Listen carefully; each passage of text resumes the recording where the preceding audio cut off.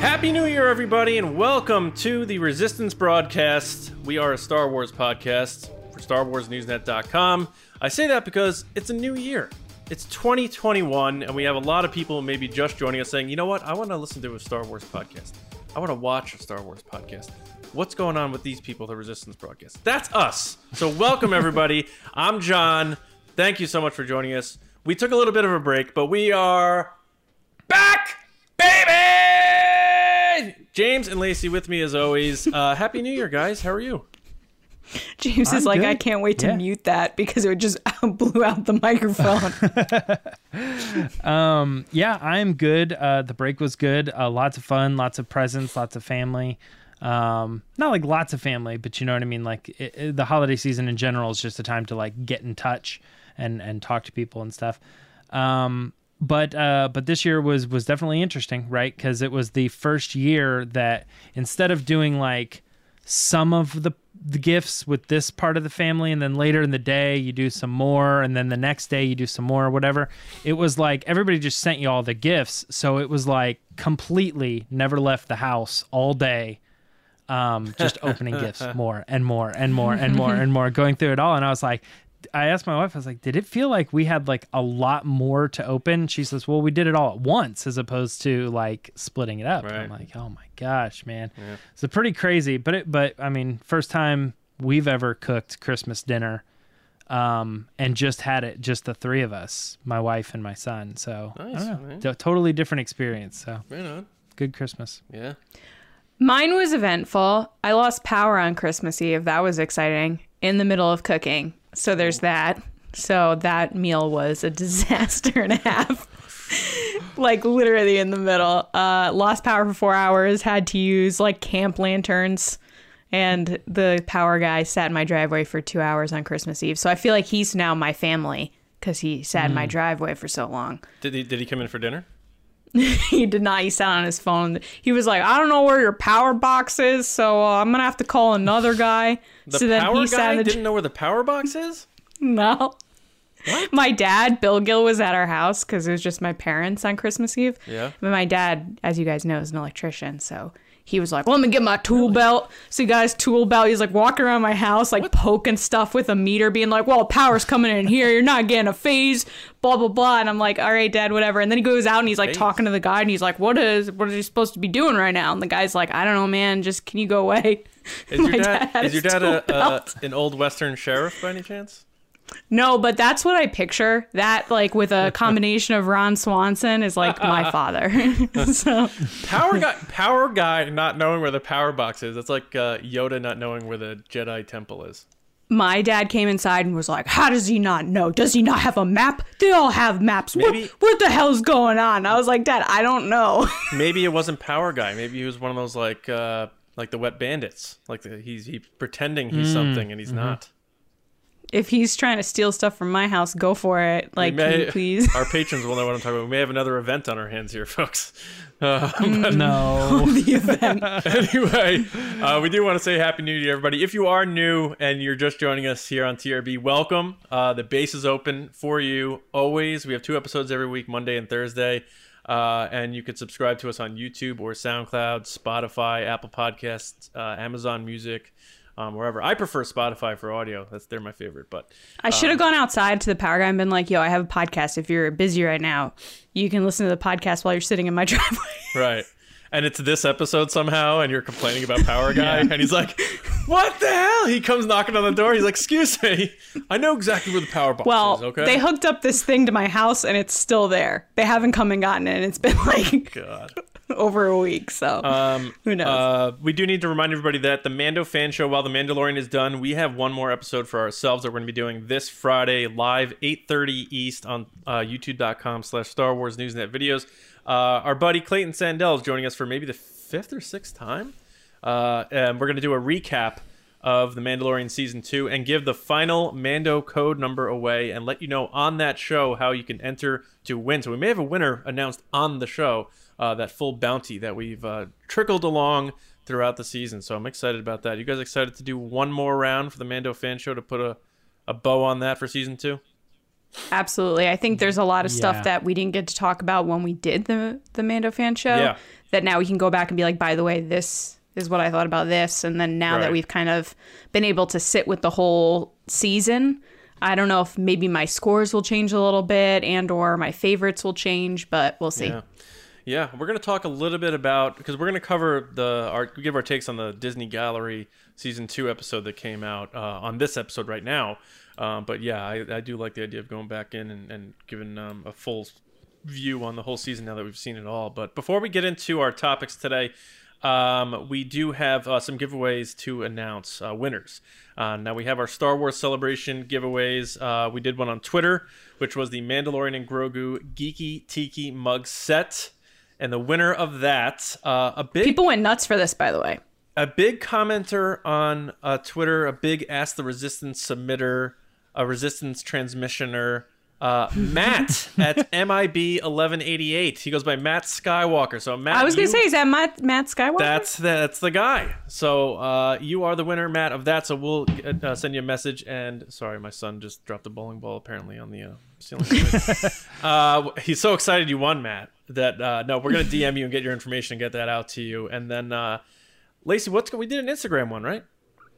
We did. So we did an Instagram giveaway for Star Wars Celebration. Thanks again for Reed Pop for sending us stuff, which would be a tote bag, a pin, a 3PO keychain, and the C-3PO roll plush, which you guys saw me unbox. So you'll get to have the plush that I touched. Isn't that so amazing? That is it. It really adds to the prize. Yeah. All right. So the winner is Gregos Line. So Gregos, reach out All right. for your prize. Very cool. Great, yeah, Gregos line. He's gonna be I always love people's handles. I'm always like, there's something here that I'm not getting. There's Gregos some is gonna story. Find out Grego. what perfume Lacey wears when he takes out his C-3PO roll plush. It's almost Greg Gasoline, but it's not. I think it's Imagine if that's what it is. He's like, actually, that's exactly what it is. Grego's line. I think that's what it is. Great. Like Gre- he goes by Grego, and he's saying like, "This is my line, Grego's line." It's when Baby Yoda logs on. It's Grogu's online. There you go. Yeah. We also now we have our jewelry brands giveaway winners, which was the 3D Mandalorian helmet ring. Go to jewelrybrands.shop. Very cool. Super cool prize. Yeah, that's where we got that stuff. So this is a very cool ring. Our Twitter, we did two of these, one on Twitter, one on Instagram. Our Twitter winner, Lacey, you say this because you say his name better than I say it. So Kyle Baker. Kyle At Baker! Luke's Green That's him. Saber. All right, buddy. Did you change your name, Kyle? Has it always been Luke's Green Saber? I think it has been. Or is that a recent change? If it is, I approve. If Yeah. it isn't, I still approve. That's fine. If that's been his screen name, it's like so topical. It's Yeah. very topical. So hot right now. Yeah. And then we have an Instagram winner, which is Wrestles with Dogs. Yeah. Don't know this person's name, so I'm sorry that I don't know your name, but Wrestles with Dogs, you won. Yeah, you won. Again, there's a story there, guys. Yeah. Very interesting. All right, now it is time to get into the good stuff because we took a little break. Now we're going to dive into everything that's been going on news-wise in Star Wars. Not a lot of news, but a lot of cool stuff and things popping up on social media and that sort of thing. So we're going to dive in right now, and James is going to take us along the Resistance Report. It's the Resistance. All right, guys, like John was alluding to earlier, we're going to go ahead and get into the Mandalorian, the Disney Plus Mandalorian Gallery, the kind of behind-the-scenes show. We have done, we did like every episode of the Mandalorian Season 1, and then we brought the Mando Fan Show back to do all of the gallery episodes. And this season, they kind of did something a little bit different, and it was just the one episode, and it fell on, the holiday break and all this other stuff. So we just decided instead of doing a wrap-up episode and a gallery episode, or even to mix the two together, since we're going to try to focus on the whole season on the regular Mando Fan Show, here we are. We're just going to talk about it right now. They dropped this episode, and it basically covered all the directors, all the props, all the new storylines and everything like that. So we're just going to go ahead and get into it. Because, we normally like to start with John on these main stories, but I got to go to Lacey first because Lacey, this is your game right here. This is what you love about Star Wars more than anything, I think. So I want to hear your takes on the Disney Gallery Mandalorian Season 2. So I just want to make sure. I watched this today, which I know everyone's like, what do you mean you waited? I wanted to wait so that I got my fresh thoughts for the episode. I didn't want to watch it and then sit on it for a week. So first of all, before I get into my notes, which I took diligent notes on my phone, they didn't mention Luke Skywalker. They left that out. They did not. Which I was very surprised about. So we're going to get that out of the way because I know everyone's like, so what'd you think about that? They didn't talk about it, so I can't have any thoughts. That being said, overall, I thought it was super fun. It was longer than I thought it was going to be. I know it's only one thing, but it felt longer than I thought. Overall, it kind of harps on the things that we heard in the first season of Gallery, which is, collaborating as a team. Jon Favreau's the best. Dave Filoni knows his stuff. I think a lot of the quotes that stood out were Brendan Wayne, which I love that they interviewed these guys on camera, said that he said, quote, people get caught up in the moments, but he catches the overall story, which he's talking about Jon Favreau, which was the highlight for these people working with Jon Favreau. And his own highlights were talking about how he came on initially to be the executive producer, but then getting to collaborate with all these creative people and being a team and working together is what we got in the first season. They also talked about here too, which is Jon Favreau finding those people and putting them in the right roles. And one of those things that stuck out to me was they had David Chow do all the graffiti in one of the episodes. And I laughed when he was like, yeah, I was telling Jon Favreau, you need some graffiti. And Jon Favreau was like, okay, come on down. And I'm like, what is the pitch I need to make to Jon Favreau where I'm like, look, Jon, I need to do this in the show. And he's like, come on down, Lacey. Sure, why not? Because seems like... Does the Star Wars galaxy have podcasters? I don't know, because every time, whether it's Bill Burr, David Chow, all these people are just like, yeah, he said, oh, why don't you come on down and try it out? And they're like, okay. And it's like, why am I not person that he runs? You gotta go to LA and know where he goes to hang out and just accidentally bump into him at a Whole Foods and be juggling fruit and be like, hey, John, what's going on? Yeah. Do you need a juggler? All right. I'm in the Mandalorian now. Then we just see Lacey juggling lightsabers in the Mandalorian. Yeah, but other than that, Bryce Dallas Howard has so much energy. It's awesome to see her working in Star Wars again, and she described how it's like being a 6-year-old in your backyard playing with toys, and it was so wonderful. And then I was just blown away overall, which I'm sure everybody else was too, with how much went into the season with building out what they already knew, which we kind of got hints at early on with interviews over the summer with Jon Favreau, which was he was like, oh, well, now we know what the volume can do. We've built on that. They definitely did. They put a full tank in the boat for the boat scene, in front of the volume. They put water in front for the Ahsoka episode. All this stuff happened that you were like, okay, so they have the volume, which is this overall amazing thing. And then they were like, no, okay, we've done that. Let's now take it to level 100 over that. The Krayt Dragon, how they built not just the head of the thing, they built the whole entire thing. Yeah. And even if the sand was covering it, the whole thing is still there running in the render, which is just so cool to me. But yeah, it was super fun. Another thing about that they said they added and they pushed the limitations of that I was really blown away by was they shot miniatures and put the miniatures into the screens, and then when they're moving it around, the miniatures were inside the screens and they became part of the background effect, and so they were able to do those piles of TIE fighters and stuff, and that was 3D animation too, or the stop motion they did for the background. Yeah. So I mean, I was like, it's so crazy the things that they're coming up with. It's reminding me of when you go back and watch these people, they were like, well, there was no way to do it, so we just did it. We just created some way to do it. Yeah. And it feels like you're watching it, and it's this weird thing. It's like if everybody always went right, all of a sudden there's guys who are like, well, we didn't want to go right, so we went left. And I was like, why has nobody ever gone left before? Right. It feels so obvious it's right there, but I was just blown away in this episode watching them describe this stuff. It was a pure joy to watch Dave Filoni this season. I feel like we got to know him a lot in the first gallery season, and I've talked to Dave before in person at celebrations and stuff, and he's always got this kind of calm, very calm, serious demeanor to him. Like, he wasn't a very jokey guy. Like, he was just, he meant business. I get it. In this season of gallery, he was cracking jokes. He was smiling nonstop. He was so excited. He had no cowboy hat. What happened to it? He was wearing a baseball cap. But like, there was one time where he turned to Jon Favreau and he goes, "Spinning's a good trick." And I was like, look at you cracking Star Wars jokes. Which is another thing. He was talking about how they did the Slave One thing. Yeah. And that's another pushing of the volume. I think pumping up the volume. That's what it's called. I think overall, I really, really liked this one because we saw more of what was my critique of the first season, which was, you have all these cameras following you around. Why are we doing these like round table discussions with small glimpses of behind the scenes? This one, they literally had camera people following them around, which I loved. And getting to see George obviously was really cool.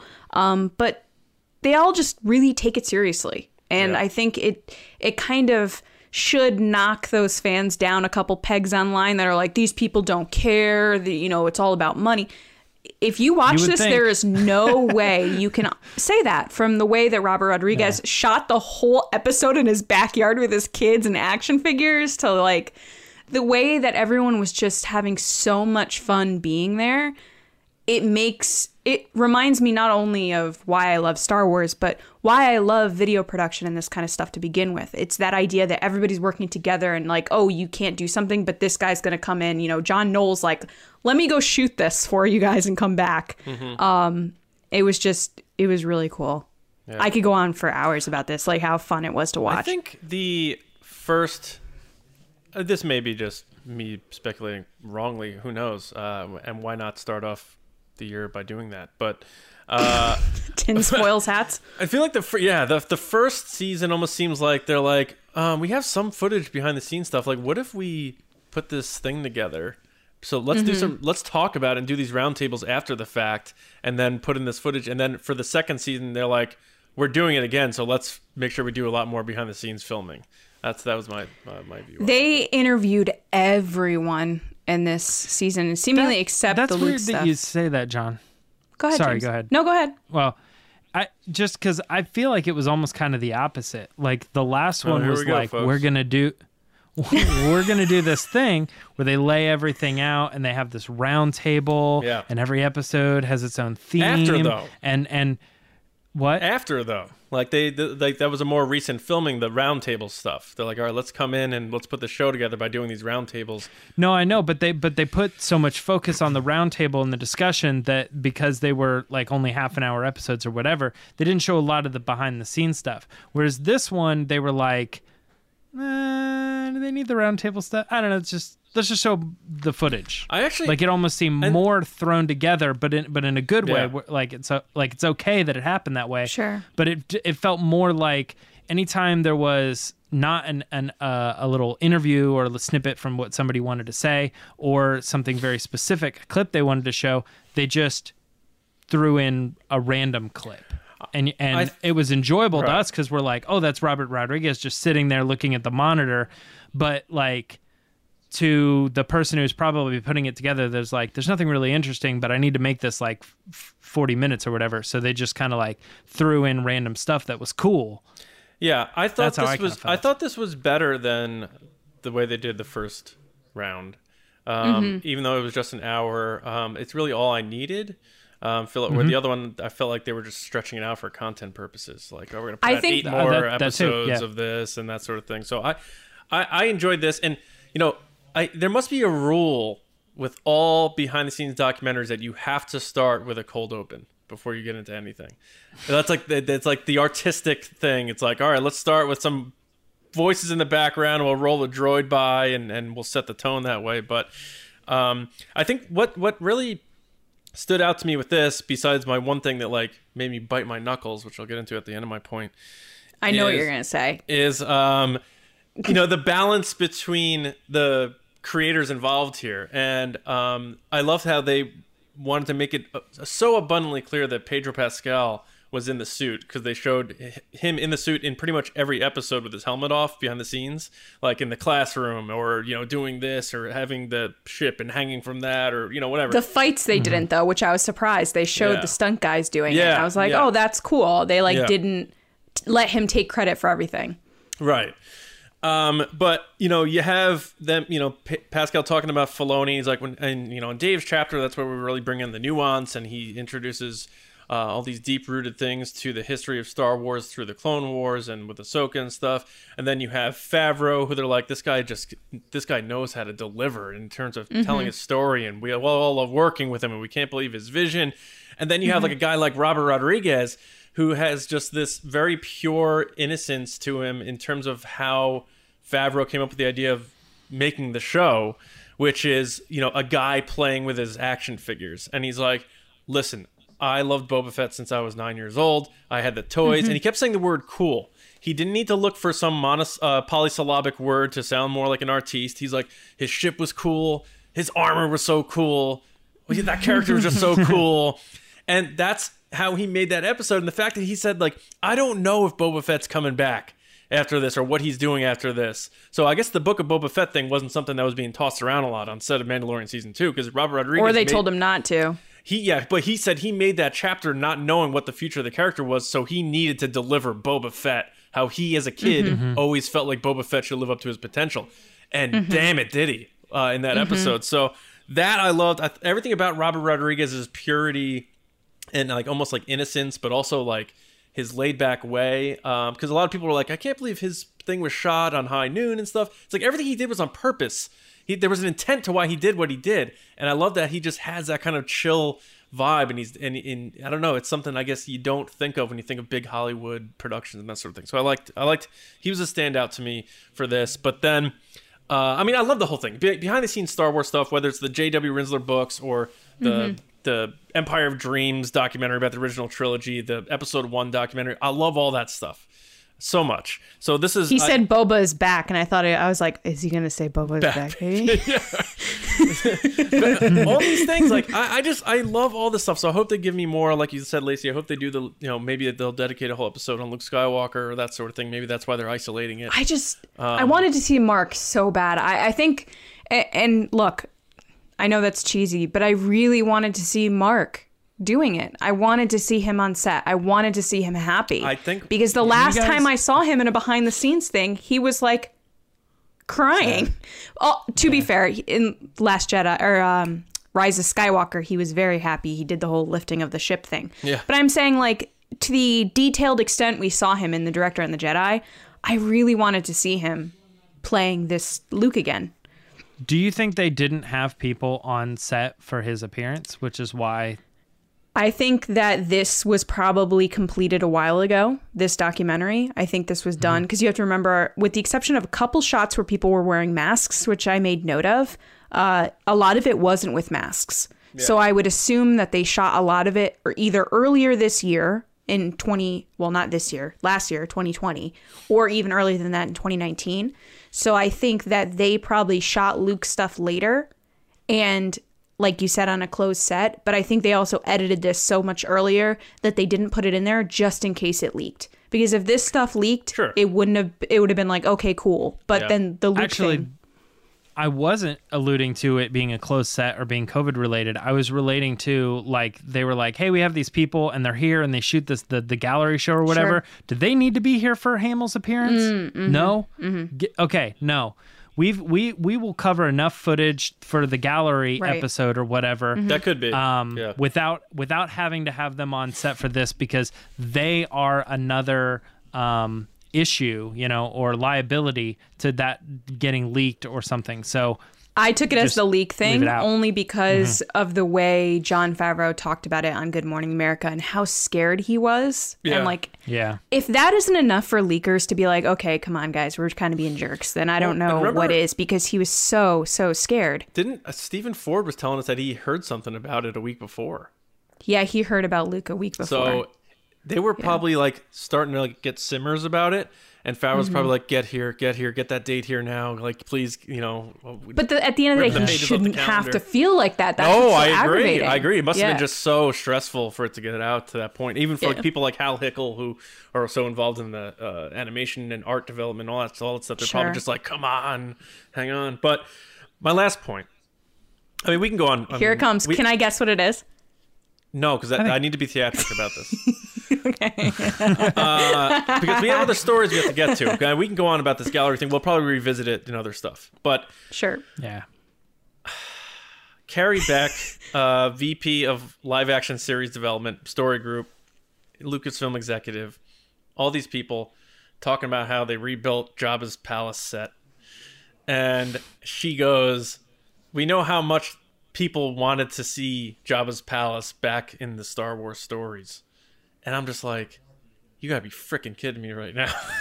Because nobody that's a Boba fan said they wanted Jabba's palace back. That is a fact. Yeah. That is a fact, Carrie. All right, so Carrie Beck is saying that she knows that fans want to see Jabba's palace back in Star Wars. They rebuilt an entire set of it to a T to the wind chime down the staircase. They can't do it in the volume. Yeah. They update all the digital assets of the exterior for modern technology and HD or whatever you want to call it, whatever they film it in. and where does Solo: A Star Wars Story end? Where are Han and Chewie going? To Jabba's palace!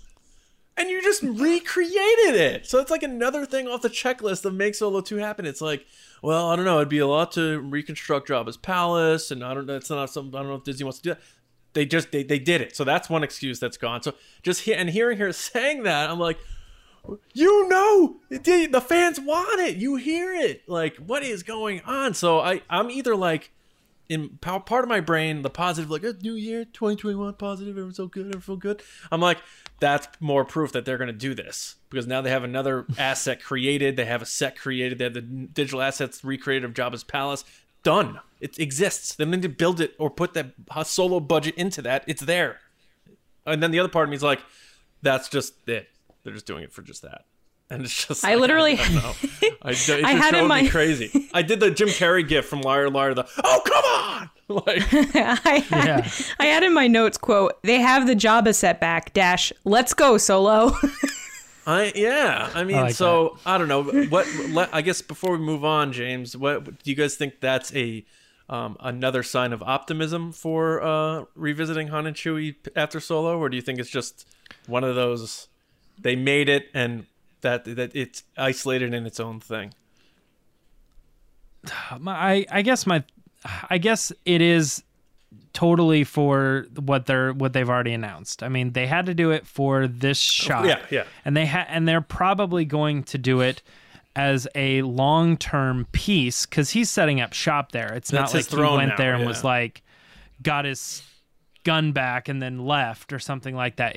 So it's going to be a main piece for this new show.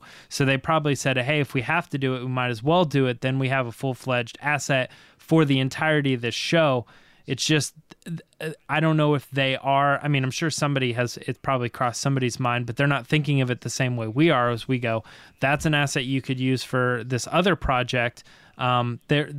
They've probably, honestly, if they've really thought to that degree, they're probably ticking off 5 other projects that they said, this could be good down the line if we ever decide or we ever get greenlit on blank project. But that's probably happening for every one of the sets or assets they make for anything. But you're right. I mean, it's like, it's right there and they're saying that. And it's like, it's frustrating because you said it before, like nobody was asking for this that's a Boba Fett fan. Like the fans really wanted to see us revisit here. It's like, not really, just like the fans of like the people who saw the end of Solo who were like, yeah, I want to see this continue. It's just so it funny. never crossed my mind that we would in any sort of live action go back to that palace post his death, right? Post Jabba's death. Yeah. Like go back to the palace when Jabba's still alive. Yes, absolutely. Back into before Solo and Clone Wars era and stuff, all that could be really cool. that's there, but how does not really like anyone Mandalorian era. There had to have been a camera or somebody on that set that obviously they didn't capture and put out in this documentary of people being like, yeah, all those people with that whole Solo thing, like everyone wants to make Solo 2 happen and all this stuff online, like they would flip their nuts. They would go nuts if they saw what we were doing right now. And those types of conversations are happening because Filoni was talking about fan speculations about Boba Fett and Fennec Shand, and he was right. So they talk about what fans talk about. So that when they were building this Jabba's thing, there were at least some people that are like, oh man, all the people that want more Solo, they would go nuts if they saw this set right now. And it's just like they have to know it's so set up on a freaking T. Han and Chewie are leaving to go to that place at the end of Solo, man. Oh, jeez. Maybe it's another Book of Boba Fett thing where it's like they have the plans, but they didn't announce it. Maybe. All I know is when Carrie Beck said that, I was like, that is all she's talking about. Because there are no fans online that are like, well, I wish Boba Fett would take over for Jabba's palace. Like, nobody's saying that. Only fans are saying, I want to see Jabba with Solo. I want to see a Jabba puppet. I want to see this. I just hope that's not their compromise. Legends? Like, you wanted Jabba's palace, there it is. And that's all you're getting now. Right. Well, the thing that stuck out to me about Jabba's palace in particular was Dave Filoni was talking about how not only did they rebuild it to all the certain details and everything because they wanted to create the same situation again, but also because they were paying homage to all the people that worked on it and all the legacy people that came before them and all the people that are the reason they have jobs, and which I really, really loved. The original blueprints. Yes. And I loved that. Amazing. And it played into like Robert Rodriguez said, they stayed true to the roots of what George was doing. Yes. So that's super important. And George also was always listening to fans as well, and we know this from our conversations with J.W. Rinsler and stuff of like he was always kind of listening and what was going on. Like you said, John, they have to know. They have to know, and that's where this is going, especially because Solo's character mentions Jabba in Solo. Well, I mean, the person right under Kathleen Kennedy, as far as I know, she still is. We haven't heard from her. Michelle Redjwan confirmed to James that they're well aware of Mix. They all are, yeah. I mean, they have to. I guarantee someone on that set said, "Man, imagine if Solo came back." Look, and I know some of our audience right now. They're like, "Oh, yeah, we get it. You guys want the Solo too." And most of you are behind the movement and stuff like that. It's just, I mean, come on. Even the people who don't want Solo, come on. That's all I'm saying. So. Well, let's move into our second official story here, and the reason this should be an easy little move into it because it's just that The Mandalorian season 3 is in pre-production as announced by Jon Favreau on Good Morning America, and that is where he in fact dropped the next bomb, which was Disney just announced all these shows. We've got one more for you. We wanted to wait until the last episode so that we didn't spoil the surprise there. So it's all part of the plan, but we got another one for you. It's called The Book of Boba Fett, and he revealed the logo on Good Morning America. So yeah, another full-fledged project. And I think post his appearance, we kind of got a little more confirmation that is in fact the thing that comes out December 2021, and The Mandalorian season 2 or season 3 will not return until 2022. I don't know if it's been clear yet. It's frustrated about that because it's so cloudy and confusing. I think everyone's confused because first you had people thinking that this is going to be Mandalorian season 3. That's what I thought. Yeah. So but even after the announcement, people are still confused on that. Like right now, today, as we speak, people are thinking, oh, that's replacing Mandalorian season 3. It's not. They're still two separate things. I think what Favreau said is we're starting production on Mandalorian season 3 after production of Book of Boba Fett. I think it'll follow it up. I still think there's a chance, depending on when they start filming The Mandalorian season 3, that it could come out at the end of 2021. I don't think it'll be much further behind it, though, because like we've talked about on the Mando Fan Show and on this podcast, it's their like we talk about Darth Vader's their character golden goose. Right now, the Mandalorian's the golden goose of Star Wars. So you don't want to put that off too far to test the waters in other areas that aren't proven right now. But what I got to say is, and what I love about this, I guess, is, Jon Favreau did The Mandalorian because he couldn't do Boba Fett because they had the movie that was still in development. And because of that circumstance where he wasn't allowed to do it, we got The Mandalorian out of it. And now, on top of it, he's getting to do Boba Fett stuff. So it's almost like it's good that happened back then. Otherwise, it would have just been Jon Favreau doing a Boba Fett series. Now he did The Mandalorian, which is unbelievably amazing and successful. And we're getting the cherry on top. He's getting to do his Boba Fett stuff now. It's just so, this is so cool. So, I hope it doesn't, I want to see the Boba Fett thing. And I do think it's going to be a limited project. They haven't specified that, but I think it is going to be like a limited type of project. Kind of like a, let's give him his service and do Boba Fett the right way sort of thing. And Robert Rodriguez is involved in this, right? So that's pretty cool. But I don't want it to push The Mandalorian out too far, but I don't think it will, because I think Favreau and Filoni are just producing the Boba Fett show. They're not doing hands-on stuff. So I think it's still, The Mandalorian is still their primary creative focus, so I'm good there. Yeah, Lacey, what do you think?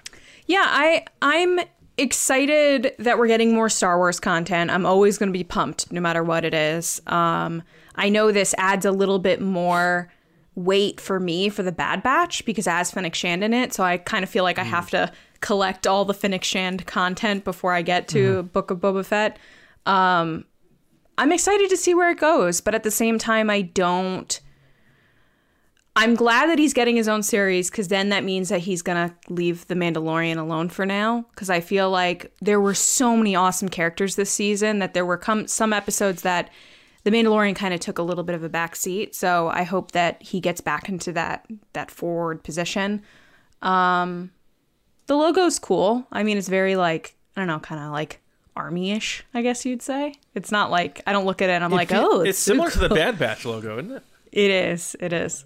It feels standard to me, and I think that was a little bit of a criticism when it came to all the, like when they did the Marvel thing and they put up all the logos of all the different things. People were like, all these logos just felt like they were like, I don't know, Lando with like a cool font and like didn't really like do something with it. And that's kind of like how Marvel always is too. They just kind of, I mean, each thing has its own logo, but it's just kind of like something they kind of put together that kind of invokes the feeling of the property or the show or whatever, which isn't a bad thing, but you see it and you're like, yeah, it looks like Boba Fett. Star Wars ever known known the Book of Boba Fett looks like Boba Fett. Star Wars is ever known for like flashy good title logos, like the original. I mean, the Star Wars logo itself is a pretty flashy, awesome logo, right? But like the original trailer for the first Star Wars ever was like Times New Roman in white, and they're like, the Star Wars coming to theaters this May. It's still graphically cool though. Like No, I would I think agree, that the Taika Star Wars we saw was super cool. That was cool. Yeah. But I don't know. Again, not important. I won't buy the t-shirt with the logo. However, I'm excited for the show itself. Yeah. And I'm getting a Boba Fett helmet next to Val. Star Wars How dare Christmas you raffle. bring that up right now? Yeah, I went on a rabbit. What is it? Rabbit chase? Rabbit Is that hole? what it is? Down the rabbit hole? Rabbit's foot. I don't. Rabbit's foot. A wild goose chase, I guess. I don't know. I was trying to. Are we just naming rabbits? Which Yeah, I animal think is so. it, James? I pulled the rabbit out of a hat, and no. Went on a chicken hunt. I kept diving into links to try to figure out A rabbit what hole. Disney You has went said down the rabbit officially. He went down a rabbit hole. Okay, yeah. On their official statement of, or whether they're indicating that The Mandalorian Season 3 is in fact coming Christmas 2021. But I had to go through like 5 different pages to even get to the thing that was like a long time ago. So ultimately, you're right. There's no clarification on that, and it is very confusing. But It's confusing because Book of Boba Fett said December 2021. Mandalorian, they said December 25th, 2021. So it's like, okay, they're both obviously in the same month, but Isn't that what they said during that webcast with Kathleen Kennedy that Mandalorian Season 3 is coming out 25 Christmas, because we all said on the thing, wow, Christmas. I don't know. she said the next chapter of The Mandalorian is coming Christmas 2021. Yes, with a Mandalorian logo. Yes. Was there a Mandalorian with the logo logo. next to it her? was the Mandalorian show logo that came up on the screen. We'll have to pull that back up, because if that's the case, then that solves that. But yeah, the waters have been muddied. Yeah. I mean, Yeah. I don't think I have a whole lot to add to Book of Boba Fett that other people haven't heard a million times. You know what I mean? It looks cool, looks interesting, kind of tied into what you said, Lacey, the Bad Batch, with Fennec Shand and all this. So there's probably some more stuff that we want to read in this coming year, or look into in this coming year, that's going to lead into that as well. And that's what I love about Star Wars, right? Yeah. Yeah. Star Wars. Now, the very last thing, one of our main stories is just that Mark Hamill publicly thanked Jon Favreau and Dave Filoni for the return of Luke Skywalker. And this happened on Twitter, and it wasn't anything crazy, but he tweeted the photo of, that dark Luke or whatever with the green lightsaber all lit up, and that's pretty much, all you can see. And just had some really nice things to say, which was sometimes the greatest gifts are the most unexpected and something you never realized you wanted until it was given. Hashtag thank you, John and Dave. So I think this is kind of contrary to his experience in the movies. Yeah. And this is probably what, Lacey has said too, like, that didn't feel like my Luke Skywalker, and I think Mark Hamill himself agrees with this. This felt to a lot of fans, and probably to Mark himself, as a feel-good return of the Luke Skywalker that he remembers, or he always wanted that character to portray. So, yeah, I think the thing here that people need to remember is that it's a personal preference. It's not right. It's not wrong. No one's saying anything is better than the other. It's just a personal preference. But I get it, someone like Mark that spends their whole life picturing Luke Skywalker as this hero from Return of the Jedi, and then what he got in the sequel trilogy, whether you liked it or not, he openly has said he didn't. So to get to play himself from the time that he considered to be the ultimate hero is really good. It was crazy, of course. Mark Hamill, anytime he does anything, it goes nuts. So he did this, and it was trending on Twitter for like 2 days. Thank you, John and Dave.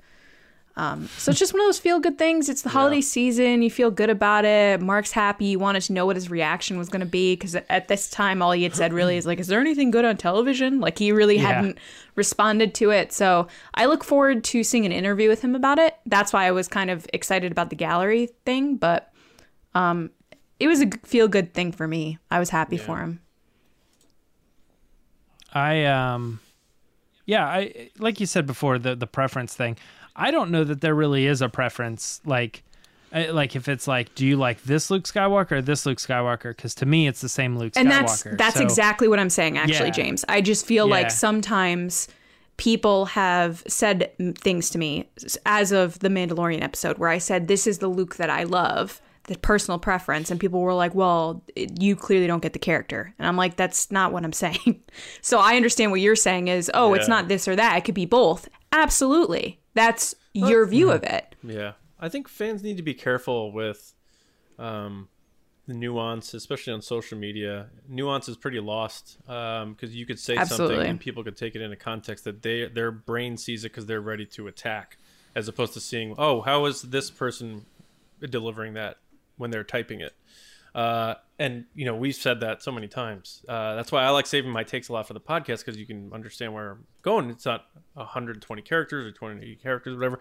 But and fans weaponizing Luke Skywalker as a character is like the least Luke Skywalker thing possible. It's like you're taking something and you're being possessive over it. It's almost like a Sith mentality, being like, no, this is how it's supposed to be, and this is what Luke Skywalker is. Sure. It's just ugly and nasty. And like, who would have thought that Mark Hamill being excited about Luke Skywalker returning in Star Wars is looked at as a toxic or potentially toxic causing thing? And it's just that social media bubble again that people need to step away from and realize it's a lot smaller than you think, but it's a lot of loud voices when you're dialed into those social media apps. But I think this is great. It makes me wonder if he was involved at all in the production of this thing, because he says it's a pleasant surprise knowing that they probably got his blessing. But I don't know that Mark Hamill was on set doing any stand-in work just for the sake of doing it. And because they said they had another guy, they mentioned who the guy was, who was the guy double. the guy that did all the stunt work makes sense. But the scene where the doors open and someone walks in, it does kind of look like Mark. Like when he showed up on Kimmel and Adam Scott lost his mind. Oh my gosh, yes, and that is exactly how I would react if that happened to me. By the way, that's the gif that is the exact gif I use every time Mark likes something of mine or responds to me. I use the Adam Scott gif, but. Yeah, no, it looked like Mark when he was just standing there, which I feel like they could get away with the standing there thing. Yeah. So I'm interested to see how they did it, but Mark Hamill, and for people who love like The Last Jedi is like their favorite Star Wars movie, and they love the director and the Jedi, like I love it too. And one important thing you got to take away from that documentary, the director and the Jedi, is Mark Hamill saying, "I don't own Luke Skywalker. I'm just his vehicle," or whatever he said. It's something to that effect. So if the guy who played Luke Skywalker for 40 plus years can understand that he doesn't own Luke Skywalker, we as fans sure as heck don't. So I think we need to remember that. And even though we have platforms and we can get attention and retweets and thread stuff and explain things to people how that should be. You don't own anything. Everyone can like a character how they like it, and I think that's okay. I think that's cool. I think with Luke in particular, and I'm sure there's other characters in different franchises where people feel the same way, but with Luke in particular, with me, it's a very personal thing. It's a very personal connection to this character that I've had my whole life, and I'm sure a lot of people feel the same way. So I guess I'm also saying to people online and just in general, take that as an understanding that the way you interpret Luke might be different from someone else, and neither way is right or wrong. It's just how someone personally connected with that character, and also being understanding of letting them connect that way. Because I saw a lot of people being like, "Oh, you don't get Luke," and I'm like, no, someone that's liked Luke since 8 years old clearly gets Luke. Like, they like him for who he is, but it's just like, he's a very important character to a lot of people. So just celebrating that and celebrating why you love him is just as easy as why you hate something else. I'm sure they ran it by George Lucas, considering he's been on set. Like, I'm sure Dave Filoni's like, "Hey, George, I know you created this character, so maybe we should let you know that Luke's coming back in The Mandalorian." I loved the George clips that they included, which stuff, obviously they didn't show him talking at all, but just like him smiling with Rosario Dawson and then just him holding smiling. Grogu. Seeing George Lucas smile in 2020... because he isn't shown smiling very often anymore. He was having a blast with Grogu. That was cool. Yeah. Yeah. But yeah. One other quick thing, because you guys said this and I was like, I don't. You guys might have different takes on this, because I don't think we actually talked about this on Mando Fan Show. You guys don't think it was Mark Hamill? Because no, I do know. I think it was him walking in. I don't think it was him doing the stunt work. And that's been confirmed. Yeah. They already came out with that person. But to me, because I've talked to my friends about this, was that we're not your friends. Thanks a lot, James. What a reveal in 2021. The truth's coming out. You guys have such great chemistry. It's because we're not friends. I have my hood up, and then I pull it down, and I'm like, my friends. No. But I was talking to them about this, and it was kind of this thing where they said, I don't know what kind of technology they were using for his face, because obviously it's CG and it's not a real person. And I was like, well, my understanding of it, and this isn't based on any factual, but like what I'm looking at and what I can kind of speculate from what I'm thinking, is the credits say Mark Hamill. So he did something. He was involved in this, and it wasn't like he just gave his blessing. So if Mark Hamill was involved, then I imagine he was either there or he lent his voice, or both. And then my friend was like, well, what do you think they did? Like, is that a digital double? Like they shot footage of him and then they replaced him like they did in Rogue One? Or do you think it's like a deep fake like they're doing on the internet? And I was like, I don't think they've done this yet, but they're probably using de-aging technology like they're doing in a bunch of other movies. Sure. What's the Stark big one that? Yeah, or anything. Kurt Russell anything along and those Guardians lines too. Yeah, or all the Marvel stuff. Yeah. So I think that's probably what they were doing, and it in fact was him there and him talking, and I think they also probably de-aged his voice, or they did like a deep fake voice type thing, which is actually way easier to do. They could do it with AI. You think. Yeah. Yeah. And it's way easier to do than anything visual with video, because the computer just kind of is like able to put a voice together. That walk looks like his. I'm telling you. No, when he walks in, it looks like probably him. right. I just thought it was interesting. He used those choice of words like almost like he was surprised by it. I think he was surprised that they asked him to come back, because they could have done it without him. That, or he was surprised how well it turned out. Yeah, the whole gamut. Of there. And just in general, like somebody like privately, Dave Filoni or Dave Favreau might be able to, Dave or John Favreau might be. Yeah, sorry, I was like, something in there didn't sound right. Filoni and Favs. But they might be able to say, hey, I know how you felt about the movies. Come down here. We want to do something with you.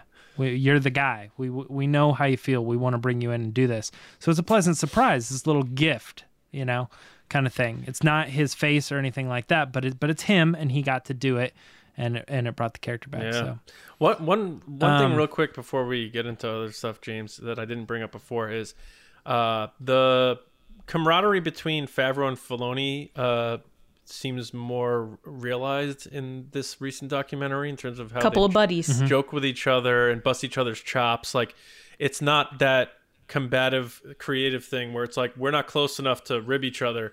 We're at the point now where we can like poke each other a bit and understand that it's out of love. Like McClunky, like we can't do the that. McClunky thing. Or him talking about the dark saber. The dark saber. Yes. Yeah. Or that, and then you see Filoni just like walking down the catwalk and high-fiving somebody. Like, everyone's in the pocket on this show. And then the cherry on the sundae has to be, obviously Mark Hamill praising the two of them for doing this.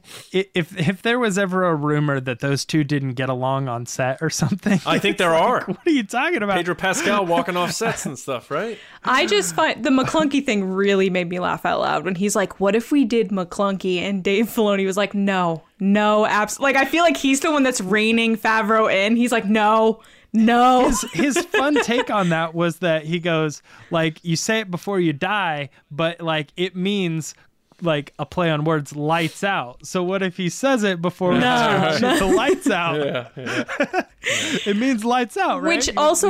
Which also reminds me of the quote from Carl Weathers, who said, you have an audience with an expertise and awareness that you don't have other places. Like, that to me is the thread throughout the whole project of The Mandalorian season 1 and 2 is they are listening to fans. They know what fans are saying. They know what fans like. They do what they like. They kind of try to not make people upset. So it's just interesting to see what they're doing every episode that they know, like, oh, fans are going to go nuts about this. Yeah. Mm-hmm. Yeah. But for sure. It's great. Yeah. Or they just, the hope so crazy that they're like, I hope they liked it, because every artist creates and says, I like this, and I hope we do that. Else we will. Create stuff that we're like, we hope people will connect with this. And we're like, everything we do, we're like, man, people are going to like this, or at least we hope they like this, because we think it's a good move. And that's always the thing about this stuff, is that you never know. You never know how people are going to react to it in the long run. Like, no movie has ever been made to be bad, like on purpose, like, sure. I really want to fail at this. I want to spend millions of dollars to fail and have a bad reputation as a director. Yeah. Like, every movie or everything does that. So, guys, before we get into the Patreon pod race, there were a couple other stories that we just wanted to do like quick things on. And that was just the fact that Diego Luna, star of the Star Wars Andor property that's coming soon, he did say that he was excited about it because it reminds him of how they film the movies, and they are not backing down on the scale, and everything is very relatable to how they did Rogue One. So that was just good news in general. I did laugh how he was like, I have to be careful what I say. Like, that was one of his quotes. Like, I don't know what I'm allowed to say. This is he's always like that. He's like, I'm afraid my son is gonna leak stuff and all this. Yeah. And the more you hear about this show in terms of the people involved and how they're doing it, it's gonna really have the same feel of Rogue One, which I think is important. The other thing was that Chris Pine was being asked about Wonder Woman 1984, and of course Collider threw in a like, hey, what did you think about Patty Jenkins doing the Star Wars stuff? And he made sure to specifically specify that when he was talking to her, it wasn't necessarily about his involvement. Oh, I love how he's like, no, the story in general. Yeah. But it was clear. that, the story, I talked to her about the story and all of it seems really cool. And that, he says, if you want anybody to take a property that has existed before, like the Rogue Squadron content has existed in books and comics and other things like that, and you want to elevate it and bring it to life, Patty Jenkins is the one to do it. This is one of those things where it's like, of course he's going to say, like, imagine they ask him, like, so you haven't been in Star Wars. Patty Jenkins doing Star Wars. What are your thoughts? He's like, did you see the Wonder Woman? He's like, give me another fanny pack, I'm in. Yeah, right. The interesting thing, and I think Collider was right to ask the question though, because I got something out of it, and it was the fact that he said, yeah, I talked to her about it. Not about my involvement, but I'm like, but he talked about it. He was like, yo, can I get in on that? Like, he definitely 100%. Yeah. I believe the question was even phrased as like, hey, I'm a guy from space. I've done Star Trek. Can you give me Star Wars? Can I get in Star Wars kind of thing? And he's like, well, I'll say this. When I asked her about this other thing, it very clearly implies. Could you imagine he's like, I didn't ask her about it. And then it cuts to him and he's like, so can I be in Star Wars? Like, that's what he goes with. Like, that's the cut scene. Yeah, I feel like just based on that alone and based on how we know Hollywood works, that there's probably a pretty good sign that Chris Pine would be involved in this somehow. I mean, that's 2 movies. Or at least audition for it, yeah. Yeah, and potentially 3 movies, because I don't know exactly how Wonder Woman 1984 ends, because I haven't seen it, but also I knew how the first one ended, and he ended up in the second one, so we never know. I don't know. All right, but... yeah, Lacey, let's move on. Let's get out of Resistance Report, and let's go on to the next section. What's up?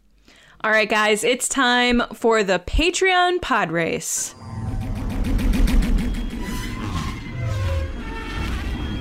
So there are lots of ways you can support us here in 2021, which includes liking this video, commenting, subscribing, following us on all the different audio platforms from Spotify to Apple Podcasts, Amazon Music, etc.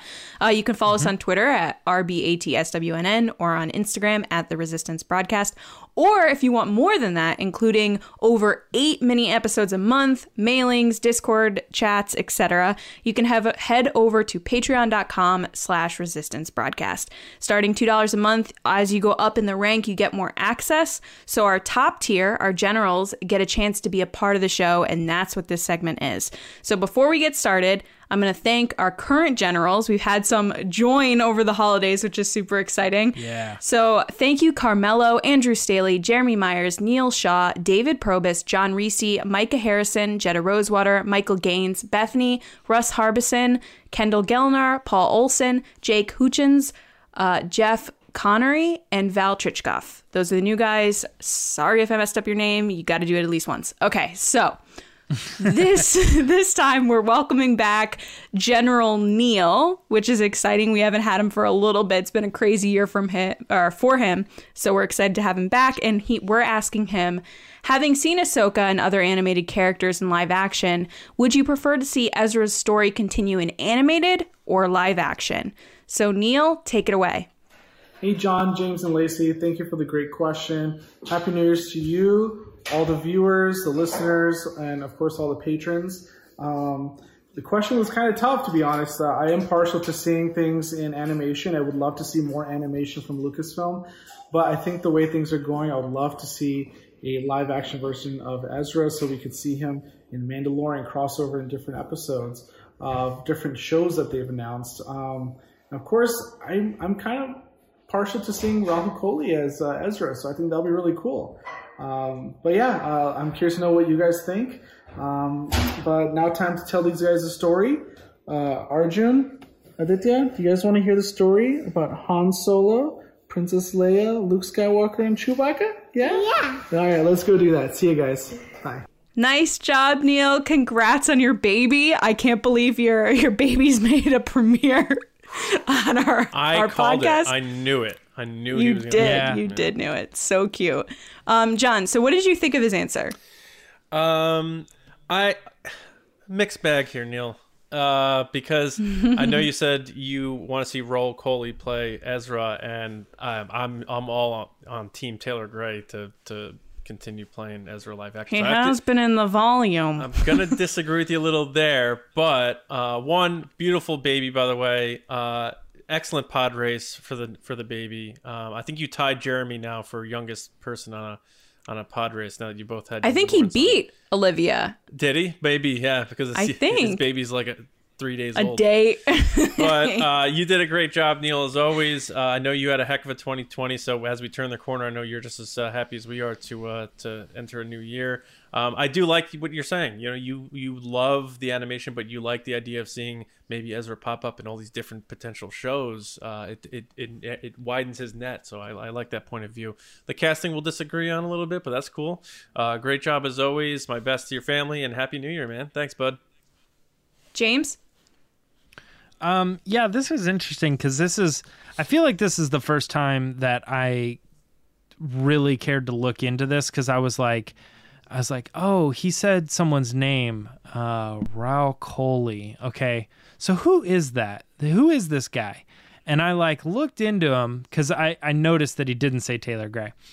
So I was like, I know there's someone online who's always rallying for the part or whatever. And I looked at this and I was like, oh, I kind of had in my head that this guy was actually the guy from Slumdog Millionaire and Lion and all that. And it's not. It's someone else. He's the guy from It's a different iZombie. actor. Yeah, which I'm like, I don't know what that is. Oh. But to me, I've always kind of been in the back of my head, I'm like, between Taylor and that other guy who's rallying for it, and I thought it was him, but it isn't. I knew that. Hold on, this is getting confusing. His name's Dave Patel or something like that. Dave Patel is a comedian. That's Dave Attell. No. Oh, Attell. I think we're going down a rabbit hole here. Yeah, where are we going with this? Dave Patel. Okay. Yeah. If he was ever in line to play Ezra, that would have to happen, because he's the biggest star by far. Like, he's Oscar nominated. And I thought that's who this other guy was. But it wasn't until Neil said, I'm on team this guy, that I looked into it all. But anyway, that was all very confusing. Anyway. Okay. Nobody's happy with what I just said. All right. So that's it. Thanks for doing the video. Thanks for helping me gain a little bit of clarification here, I guess. I don't know. Is that what you call it? Clarification? Well, I have the clarification. I apparently can't deliver it very well. All right. But all these people I thought just meshed into one. I was like, I don't know what's going on. I don't know who any of these people are, really. Well, Neil, I think you did a great job. It's great to see you with your kids and having a wonderful, blessed, happy start of the year, which is great. I have to agree with John and disagree with you. I'm sorry. I do think Taylor Gray should play Ezra. After talking with him and just seeing the passion that he has for that character and the understanding of Star Wars and working with Dave and all this other stuff, I was like, he has to do it. It's kind of like the Katie Sackhoff stuff where you're like, she gets the character on a level that no one will ever understand, which I loved, by the way, hearing about in Gallery, where she talks about what Dave talked about, how she got it and how he was like, oh, you're going to maybe play. And she was like, yeah, okay. And then it happened. And Bryce being excited. Bryce was super pumped. Yeah. So I want to see that transition happen again for Taylor Gray. I think when talking to him, when he talked about how he was an on-camera actor first before voice actor, just kind of also was one more tick for me. I was like, okay, you've been to the volume, tick. You've done lightsaber training. So we hope to see it. But great answer. Great to see you and your kids. Really wonderful. Thank you for your support. We love you. You're the best. Thanks so much. And now we're going to go to John and hear from the rest of the community with Ask the Resistance. Right here, baby. Please stop. There he is. All right, Ask the Resistance time. Let's do it. I've been wondering, what are midichlorians? All right, so yeah, we usually put out a pitch for questions on Twitter at RBATSWNN, but anytime if you want to get on the show with a question that you think is fun or engaging, a deep dive, a discussion base, whatever, use hashtag #AskTheResistance. We'll find it. We'll get you on the show, like we did with these folks here. Some we actually pulled from Patreon. So this first one is coming from Count Pepto. Love the name. Always will, Count Pepto. And his explanation that he gave us as to why he got that name was so funny. But I also love that his icon is that really ugly Mandalorian figure face. Yes, yeah. All right, so he asked, will we ever see another Hutt on screen in live action? Lacey, another Hutt. So beyond Jabba, maybe. But you may have thoughts about Jabba anyway. So thanks for your question, Count Pepto. You are a class act, sir. So first of all, I think we're going to get Jabba the Hutt in Solo 2. I think that's going to happen. We all know. Puppet. We're getting a puppet. It's coming back. Carry puppet back. Style. The interesting thing was during the gallery series, they also did mention Hutts. They were like, oh, there were other Hutts. And I was like, what does that mean? That must mean that they maybe come to take over. So I think that the Hutts in general are pretty popular species characters in Star Wars, that it would be really cool to see them on the screen, and it would kind of make up for the crazy CGI that they did in the prequels that were just like, what is this? It would be great to see more of a practical effect and or like a mixture of the two. So I'm going to say yes. Interesting. Cool. I think that would be a lot of fun. All right, James. This one's coming from Mike Sellers at Puck32 Ellers. Will the Puke. Will the Puke is back. Mandalorian follow the same path as Rebels as far as having a lot of familiar cameos in season 2, but not really many more for the rest of the series? It's funny. I hadn't actually considered or thought about this. Actually, I don't really know that I ever thought about it as far as Rebels goes either, but you're absolutely right. That Rebels season 2 was like Lando Calrissian and Mon Mothma and, or actually Mon Mothma might have been 3, but Leia and all these other ones. Yeah, there were a lot in season 2. And so I'm thinking you might be right, because the Mandalorian seems to, all these little characters that they brought in seem to be like, oh, they brought in Ahsoka. Well, that was because we were going to do the spinoff thing. Or like they brought in Boba Fett. Oh, that's because they were going to do the spinoff thing. I think that there's a pretty good chance that a lot of these characters might just move into their own things, and we kind of utilize this as the launching pad in a good way, like Iron Man was the launching pad, but it doesn't make it a bad movie. But it's like, I think I think that you might be right on this, and that Mandalorian season 3 could get back to like the core story and stop having so many of these other ones, because they wanted eyes on Mandalorian because it's the only thing out there right now. But as soon as they start doing all these different shows and they're competing with Marvel as well, you know what I mean? They want every property to exist on its own with their own characters. So, so I think you're probably right that Mandalorian season 3 is going to stick to core stories and stop, I don't know, bringing in all the extra stuff. Nice. It's a good question. Good thought. Good breakdown. Yeah, a good observation for sure. We'll see what they do. Good answer. All right. The next one from Mick Elvis. This one was submitted via Patreon. They asked, will Grogu be the centerpiece of future Star Wars storytelling? Will we see him grow into adulthood? I personally think we will see a lot more of Grogu outside of in The Mandalorian, but also outside of The Mandalorian. And it would not shock me at all if they tie him into what happened at Luke's temple and somehow he got away and went into hiding for however period of time, because, people who look like Yoda tend to do that sort of thing. So, and then we could pick up with him as around that age Yoda was when he started training Jedi. And someone said he would be 69 years old. So I worked it out. If he's 50 at Mando, which is 9 years after the Battle of Yavin, That means The Force Awakens takes place 21 years after that. So he would be 71 during the time of The Force Awakens. So if we push that out more, and like Rey comes back in 10 years after the events of The Rise of Skywalker, you can get him into his 80s, around 80s, 90, and then he could be more of a realized adult version in terms of full growth. And it would not, I think it'd be cool if they brought Daisy back and continued that story, and then you pull him into it.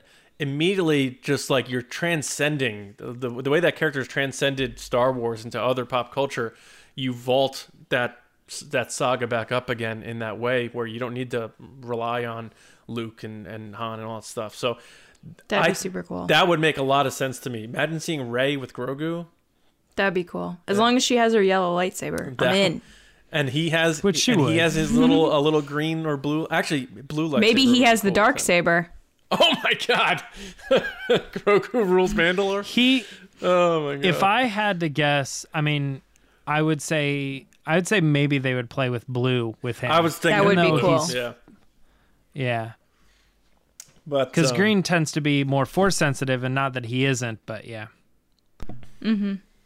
Yeah, so I mean, I think he will be. I don't know about centerpiece, but he's going to be in the mix, and I really think that'd be cool if they team him up with Rey post Episode 9 stuff, and that he escaped Luke's thing with Kylo Ren. I think that'd be kind of cool. But anyway, thank you everyone for your questions. Like I said, submit them how we talked about before. But that brings us towards the end of the show. So we want to thank everybody for listening, watching, being a part of the Resistance. If you're new, again, thank you for joining us. Tell a friend.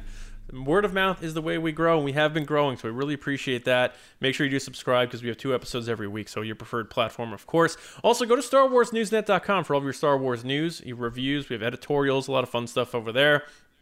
I did an editorial on how I think the events of A New Hope may give us hints as to what we'll see in the Kenobi series, but we're going to talk more about that on Thursday, where we're going to discuss, we'll put our tinfoil hats on and speculate on Vader and what we think his involvement will be exactly in the Kenobi series. But so your homework is to go read that article right now. Read the article, disagree with me, all down the line. That's what we do. But the Mando Fan Show will be back on Friday again, 8:30 East, live on our on the YouTube channel. So if you're already subscribed there you go. Clayton Sandell will be with us to recap the season, and if you've been keeping track of that Mando code, you'll be able to enter for your chance to win. As far as where you can find us, you can find me on Twitter at Johnny Hoey, at StarWarsNewsNet.com. And if you like nostalgia dives of other movies, I have another podcast called Just Like the Movies, where me and my best friend Mike talk about old movies, comedies, action movies, all that sort of stuff. So go find us at Just Like the Movies and check me out over there. Or if you don't like me, then there you go. There that is. But anyway, James, how about you? Or just watch it for him. Yeah. He's a smart guy. Yeah, right, exactly. You can find me on Twitter and Instagram at Myra Trunks. Lacey? People can find me on Twitter and Instagram at Lacey Gillerin. All right, that is it.